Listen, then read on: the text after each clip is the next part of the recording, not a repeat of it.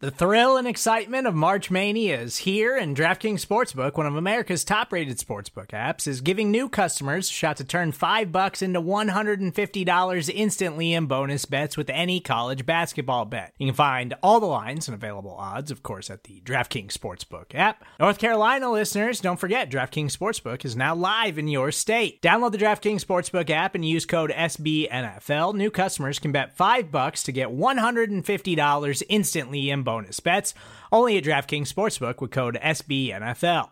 The crown is yours. Gambling problem? Call 1-800-GAMBLER, or in West Virginia, visit www.1800gambler.net. In New York, call 877-8-HOPE-NY or text HOPE-NY. In Connecticut, help is available for problem gambling. Call 888-789-7777 or visit ccpg.org.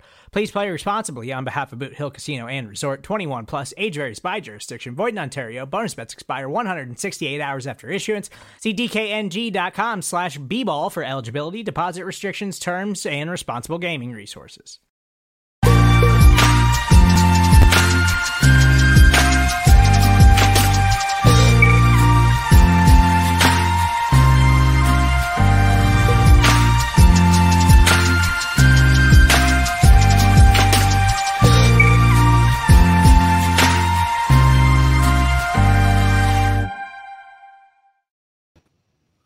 Hey everybody, happy Friday to you.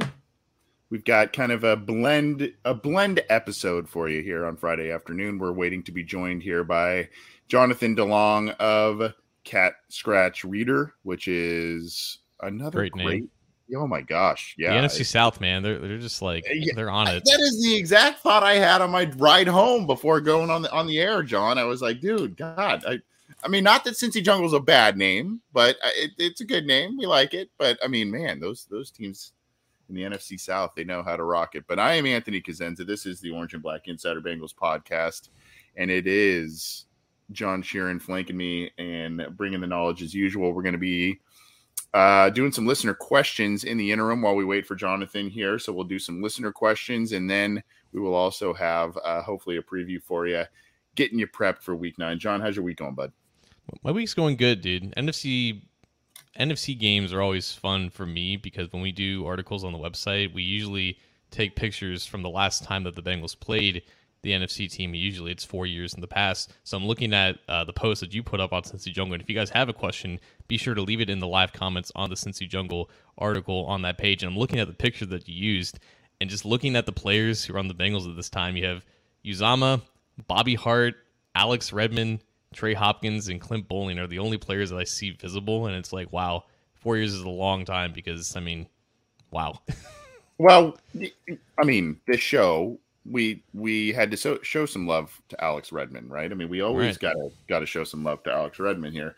Yeah, I mean, you go through, it's funny, for those who don't know, when we go through the pictures and whatnot of stories to use and stuff, we there's a back catalog, and some of them, since these two teams just don't play each other very often, not even in the preseason, it's like, man, the pictures you grab for some of the stories and stuff are like, whoa, that guy's not in the team anymore. That guy's not in the team anymore. It's kind of crazy, but we're gonna get some questions here going. You can get in touch with us 949-542-6241, call or text. You can email the OB Insider at gmail.com, and you can leave your questions for us on the live YouTube chat, the live Facebook stream that's going, and or on Twitter. So get those to us. The super chats through YouTube get precedence overall because those are helping out the Pollock Family Foundation. In case you hadn't heard, givesendgo.com/Pollock Family Foundation is the website that we have worked to create with them. We're aiding them and doing a lot of great community work. So your super chats will continue to go to them. Pretty cool thing there. Also really cool news, John. It was the Hayden Hurst Salute to Service, right? He's kind of the representative of the Bengals who was nominated. So kudos on him. Yeah, he does a lot of work with promoting and spreading awareness for mental health as he has gone through his own mental health journey. Mm-hmm. So it's a great way for him to kind of spotlight the work that he's been doing there, and just a great week for the NFL in general. It is.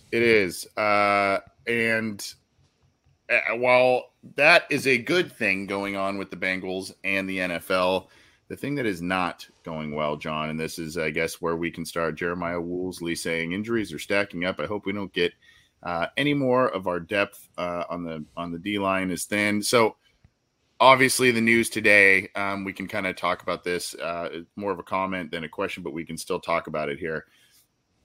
The Bengals, we talked Wednesday night and we were like, hey, Mike Hilton should be fine. It's a finger, blah, blah, blah. Not so much the case. He is going to be out now on Sunday, and it looks like Eli Apple is coming back. So your starting corners now are Cam Taylor-Britt, Eli Apple. Then you will have Jalen Davis playing slot corner. And from there, then we also will have Dax Hill getting in the mix there. So that is a little bit of a precarious situation here as we head into this one. And I don't know, man, a lot of unfamiliar faces, and we're going to talk to Jonathan in just a minute about that. A lot of unfamiliar faces on both sides of the sidelines this week. Yeah, you would think that this would be the ideal week to have both your first and second round picks starting at the same time. You have Dax Hill as a slot cornerback for the most part in his time in Michigan, but he will continue to be one of the first defensive backs off the bench in this one. Jalen Davis has a couple of years of experience on him. They might trust him to just manage the starting role better, but I can't imagine that leash is particularly long if Davis doesn't perform up to standard. Hill has the ability to fill in at multiple spots, so his depth in that regard is still very valuable. But yeah, Taylor-Britt will be starting opposite side of Eli Apple, who he took that starting job technically against the Falcons, and then I don't even know if that would have been the case against the Browns had Apple had been healthy, but whatever the case may be, Eli Apple had his reps kind of diminished in the past couple of weeks, got injured, now he's back on the field because he has to be. Like Chidobe Awuzie is out until the next summer. So you have a lot of depth issues at cornerback. Defensive tackle, obviously, DJ Reader and Josh Tupou, they're still out. They might not come back until after the bye. So you still have a platoon of guys like Jay Tufele, and maybe Dominique Davis gets up from the practice squad once again to provide depth at nose tackle. So, yeah, a lot of bodies being used on defense right now. A lot of bodies being used. So get your questions collected here. And we'll get back to them now because I believe we have Jonathan. I don't know if we have his video. We don't have a picture of him. But Jonathan, do we have your audio? Are you with us? Yeah. Can you hear me? Yeah, I can hear you. How you doing, bud? Sorry about that. I was trying to get the video, but I don't know why my webcam's not. That's all right. Is that working? That's all right. But we appreciate you joining us. And, a pretty big week coming up here. These two teams are not familiar with each other so much, especially with all of the trades and stuff going on here. Wait, just real quick, if you would, maybe get us up to speed a little bit on the health of the Panthers going into this week. I know, obviously, no more McCaffrey, and they've made a change of quarterback, so there's a lot of new faces there. But if you could you get us up to speed on where the Panthers are injury-wise and maybe some of the players that are stepping into certain roles this week? So I think the one that most people will probably be the most interested in, and the thing that people probably know to an extent, is Baker Mayfield, the starting quarterback coming into the season, has been hurt. I think I don't really know. They've been unclear on the status, his health status, but he's been active. He's been the backup, so it's not a health thing anymore. PJ Walker is the starting quarterback on performance alone. Otherwise, the Panthers are missing Chuba Hubbard, who's essentially the backup running back behind Deontay Foreman at this point, and then Rashard Higgins and Justin Burris in the secondary, which it's a starting safety and a depth wide receiver. So they're relatively healthy for this point in the season, and none of the big names are really out. Yeah, so it's been a kind of a crazy past couple of weeks for the Panthers. You have a head coach who probably never should have been hired in the first place, fired with 5 or whatever years left on his deal. And then you have, like you said, the quarterback situation unfolding like it is. Philip Walker is such a phenomenal story in his own right. And I'm curious, just from your perspective, how he's performed under these circumstances. And honestly, has the offense really changed in terms of style and play calling and design, or is he just executing the offense so much better than Baker Mayfield? It's a little of both. In the first game that Walker started against the Rams, he didn't attempt to pass the line of scrimmage until late in the third quarter. And that he threw it like 5 yards out of bounds. So it was not even close. Since then they've kind of opened things up. Walker's I think you could say he's a similar like theoretical quarterback to Baker Mayfield in that like he likes to take shots down the field. He likes to push the ball down the field. But Walker kind of has like this, which I think you kind of want to call irrational confidence, and that it's kind of like the opposite with Baker. What we've seen all season was that Baker was just very hesitant. He's real quick to look down to the pass rush. He's real quick to bail on the pocket, real quick to tuck it and start running around trying to make a play and not trusting what he was seeing. PJ Walker trusts everything he sees and he just slings it. He coming into the season, I think had like 2 touchdowns to 9 interceptions passing, but he trusts his arm. And when he's on, it looks like the Buccaneers game and like the second half of the Falcons game, and he can push the ball downfield and make some plays. Talking with Jonathan DeLong of the Cat Scratch Reader. By the way, Jonathan, how do you love the title of the blog that you write for? I mean, we were just saying, man, between the Falcoholic and your guys' site, it's unbelievable. NFC South's got some pretty good blog names, right? Yeah, yeah. For sure. It's funny because I think we have like it's been around so long and I've been associated with it for so long that I forget like what the pun is, but it is a pretty great pun for the name. It's a good one. It's a good one to be sure.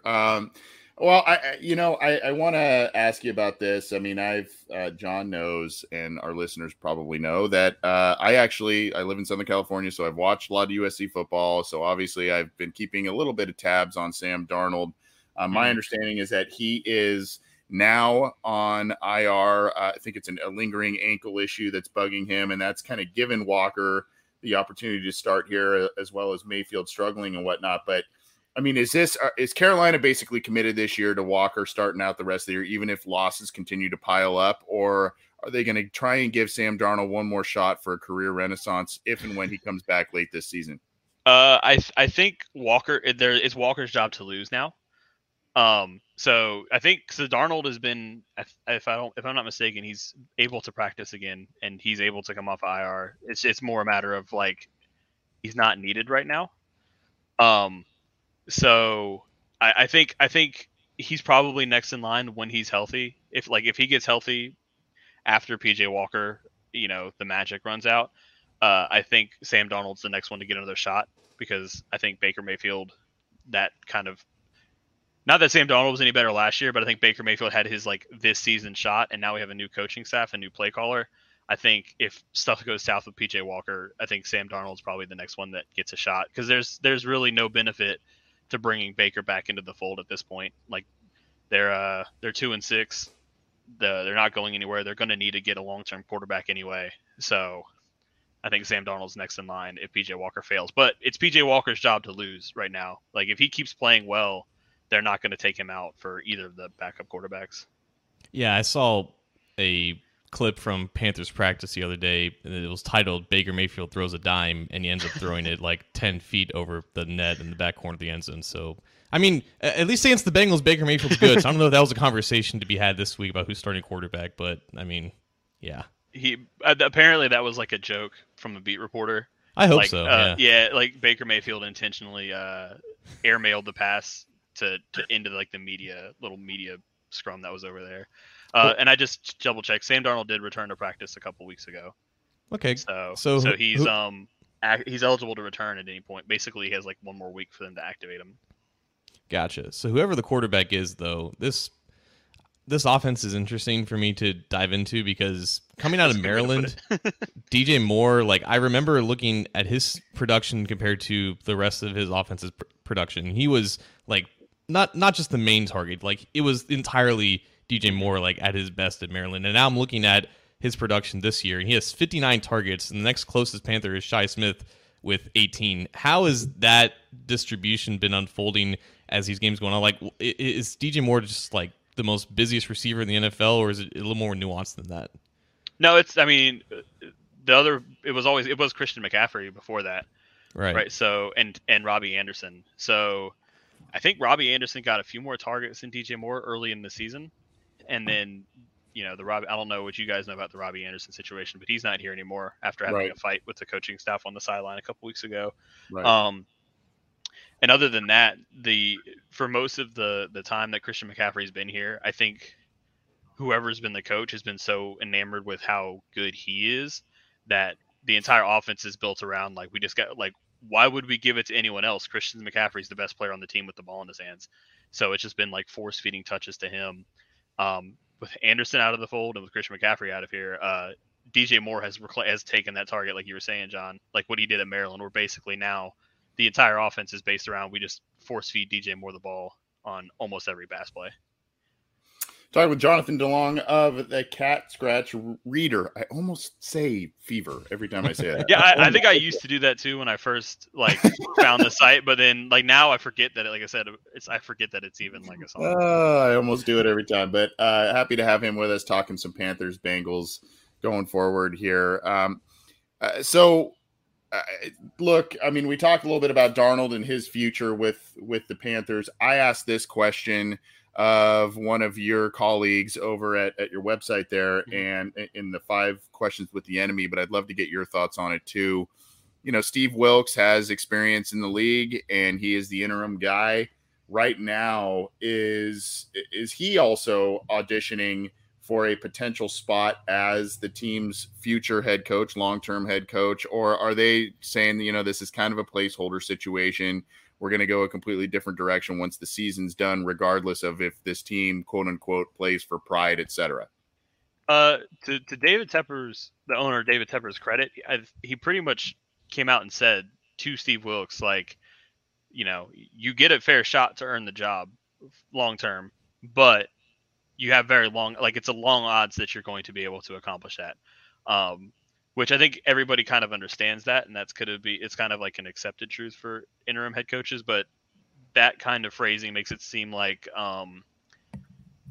the Panthers have to do something unprecedented to give him a chance to stay, right? If they're not pushing, if this season continues, even though they're playing better, but they end up the season 4-13, 5-12 or something like that, he's not going to retain the head coach position, even if he does have the team playing better than they were before. I just think it's, he has to do something well above and beyond what any rational expectations are for him to keep the job. Yeah, and I mean, just thinking back to that Arizona situation when he was fired after one season for a guy named Cliff Kingsbury who's kind of looks like a fraud. It's been kind of a weird trajectory for him. Too, right? Yeah, I feel bad for him, and it's unfortunate. For him. Rosen was that guy. Yeah.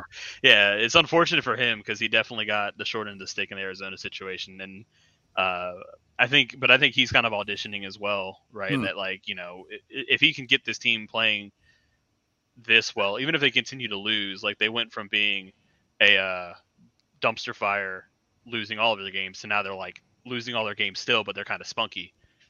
That, I think that could be appealing for teams that are in disarray, kind of what we've had as in the Panthers in the past, where Ron Rivera left us for the Commanders, where the Panthers were fed up with Panthers fans were fed up with Ron Rivera as a coach, but a team like Washington that was just a organizational mess was so excited to have a football a football mind that has NFL experience that can get the guys in order and run a tight ship type of situation.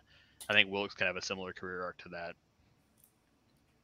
John, you were on a track with a question as we continue with the Wilkes discussion. What was it you were gonna ask him? Yeah, so I think the most interesting player to me in this game is Derek Brown, just because of remembering who he was coming out of Auburn. Not the most productive pass rusher by any means coming out, but he was a nose tackle, so that kind of comes with the territory. Now in year 3, he's at least looking at PFF grades, he's by far the Panthers' best defensive player. What have you seen from his progression just as a complete pass rusher right now? Yeah, he doesn't put up I don't know off the top of my head what his sack numbers look like, but he's become very consistently disruptive in his third season. So like you said, defensive tackles are kind of hard to measure on stats. Interior defensive linemen are, just because the position itself doesn't own itself to pick up numbers, but he requires double teams on pretty much every snap. I don't have it handy, but there was a a tweet a couple weeks ago that kind of had a scatter plot of like frequency of double teams and how often these players were like winning their matchups. And Derek Brown was one of the top most frequently double teamed interior linemen, and he still had like an above average win rate. So he's become a very important piece of that defensive front. I mean, the Panthers as a whole are one of the better run stopping teams in the league, and he's kind of the foundational piece of that. So he's lived up to the billing as a run stopping defensive tackle, and he's disruptive enough in the passing game, even if he isn't putting up the sack numbers. Jonathan, before we get kind of some of your keys and maybe a prediction to the game, I'd like to kind of, I'm looking back right now to the Panthers draft picks of this past year. Obviously they, Coral now on IR, and you've got a couple of guys that, Cade Mays. I know some Bengals fans had their eyes on him potentially. But obviously the crown jewel Icky is the crown jewel there of the class. But can you just kind of update us on how some of these picks are doing? Obviously, like I said, Coral now on IR, and not only how the class is shaping up right now, but also Coral's future. I know we talked a little bit about Darnold and their current quarterback and whatnot, but Coral's future with the team as well. I think he's going to at least stick around for a little while. I think he'd probably be the one in this position instead of PJ Walker right now, if he didn't get hurt. PJ Walker started the season 4th on the depth chart. Corral didn't play very much in the preseason, and the little bit that he did play, he looked really, really bad. But he got hurt in his second game, I think. So we haven't really seen enough to make a judgment on that. I don't know what he looked like in practice, but in the preseason games, he was not ready for the moment. You could tell the game was way too fast for him. He was really hesitant. I think in his first start, he led a game-winning drive, but it was half the yards were picked up on defensive penalties. He went 1 for 9 for 2 yards or something like that. Yeah. So the only real draft pick that we can that's played enough to really get a solid opinion on is Icky. And he's been fantastic. He struggled early on in the preseason in the first week or two of the regular season. And he looked a little overwhelmed, to be honest, but he's hit his stride. I think in the first week he got Myles Garrett. There was a stretch in the third quarter where Myles Garrett just ran around him twice in a row for sacks, completely unimpeded almost. And it was just oh no, this might not be good. But ever since week 3 or 4 or so, he's been one of the better tackles in the league, especially for a rookie. And he's given up almost no pressure, not committing penalties, opening up space in the run game. He's been as good as advertised. So, and the Panthers have needed a good left tackle since Jordan Ghost retired, however long ago that is. And he seems to be the guy. Myles Garrett typically does that. We saw that firsthand Monday night. Yeah. You guys have plenty of experience dealing with Myles Garrett. But as good as he is, it was discouraging seeing how badly beat Icky got on a couple plays back to back. But he's figured it out now. It just took, believe it or not, it took a few weeks to adjust to being an NFL player for an offensive lineman that gets left out on an island a lot. John, you got another one for him before we get his keys, predictions, etc.? Yeah, I usually like asking this question to people who cover teams that we don't have a ton of familiarity with. What is one player, offense or defense, doesn't matter, who has made the biggest jump or has at least been the best, most positive surprise to you just from the season? The big one that we talk about a lot is Frankie Louvu.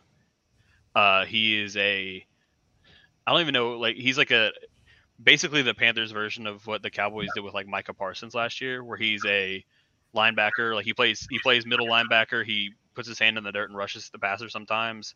The Panthers had a 4-game stretch where they scored 3 defensive touchdowns. One of them was a Frankie Louvu pick 6. The other was a Frankie Louvu forced fumble that resulted in a score. He got a sack last week.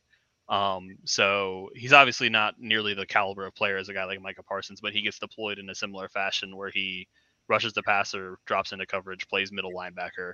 And he has games where he's just involved in every single play and no one really knows who he is. And he's everywhere. So I think he's the big kind of breakout player on this team. He's been hurt for a couple of weeks, but he was back last week, and I think he'll make an impact on Sunday too.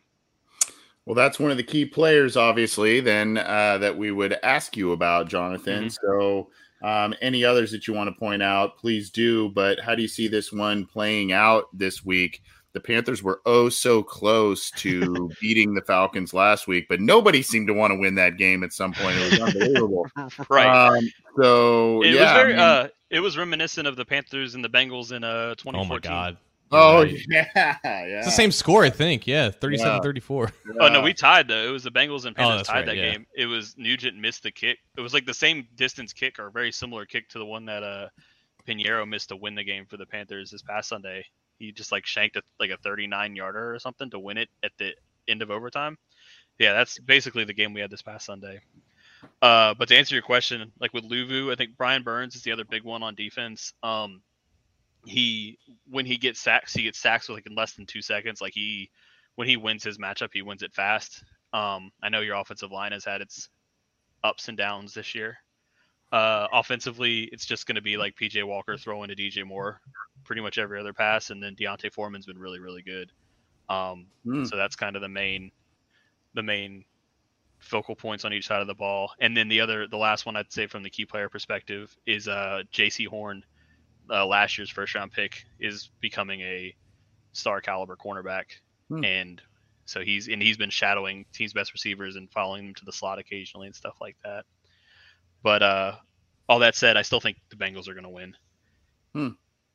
Okay. JC Horn, of course, son of former star Saints wide receiver Joe Horn, right? Yep. So yeah, I mean, there's a lot of names there, a lot of talent there, and I know it's kind of been a wild and not the funnest of seasons probably to watch and or cover from your perspective. The last couple weeks have been better, but yeah, for the most part, it's not been. At least be interesting if you're going to be bad, Yeah. Right, that's where we've been last week was very interesting and bad, right? It's much better. It was much better than the first couple weeks where we were just punting almost every possession and not like we didn't even get to watch the ball move or anything. Yeah. Well, Jonathan, appreciate your time. Tell our listeners where they can find you on Twitter or other areas where they can find your work, listen to you, read your writing, any of that kind of stuff. So, I write for Cat Scratch Reader, which is the Panthers version of the Panthers SB Nation blog. Same thing, the Panthers version of Cincy Jungle. We do a podcast over there called Keep Sounding. I'm on that. And then I'm on Twitter as @JohnDeLong42. I don't really tweet much, so don't really.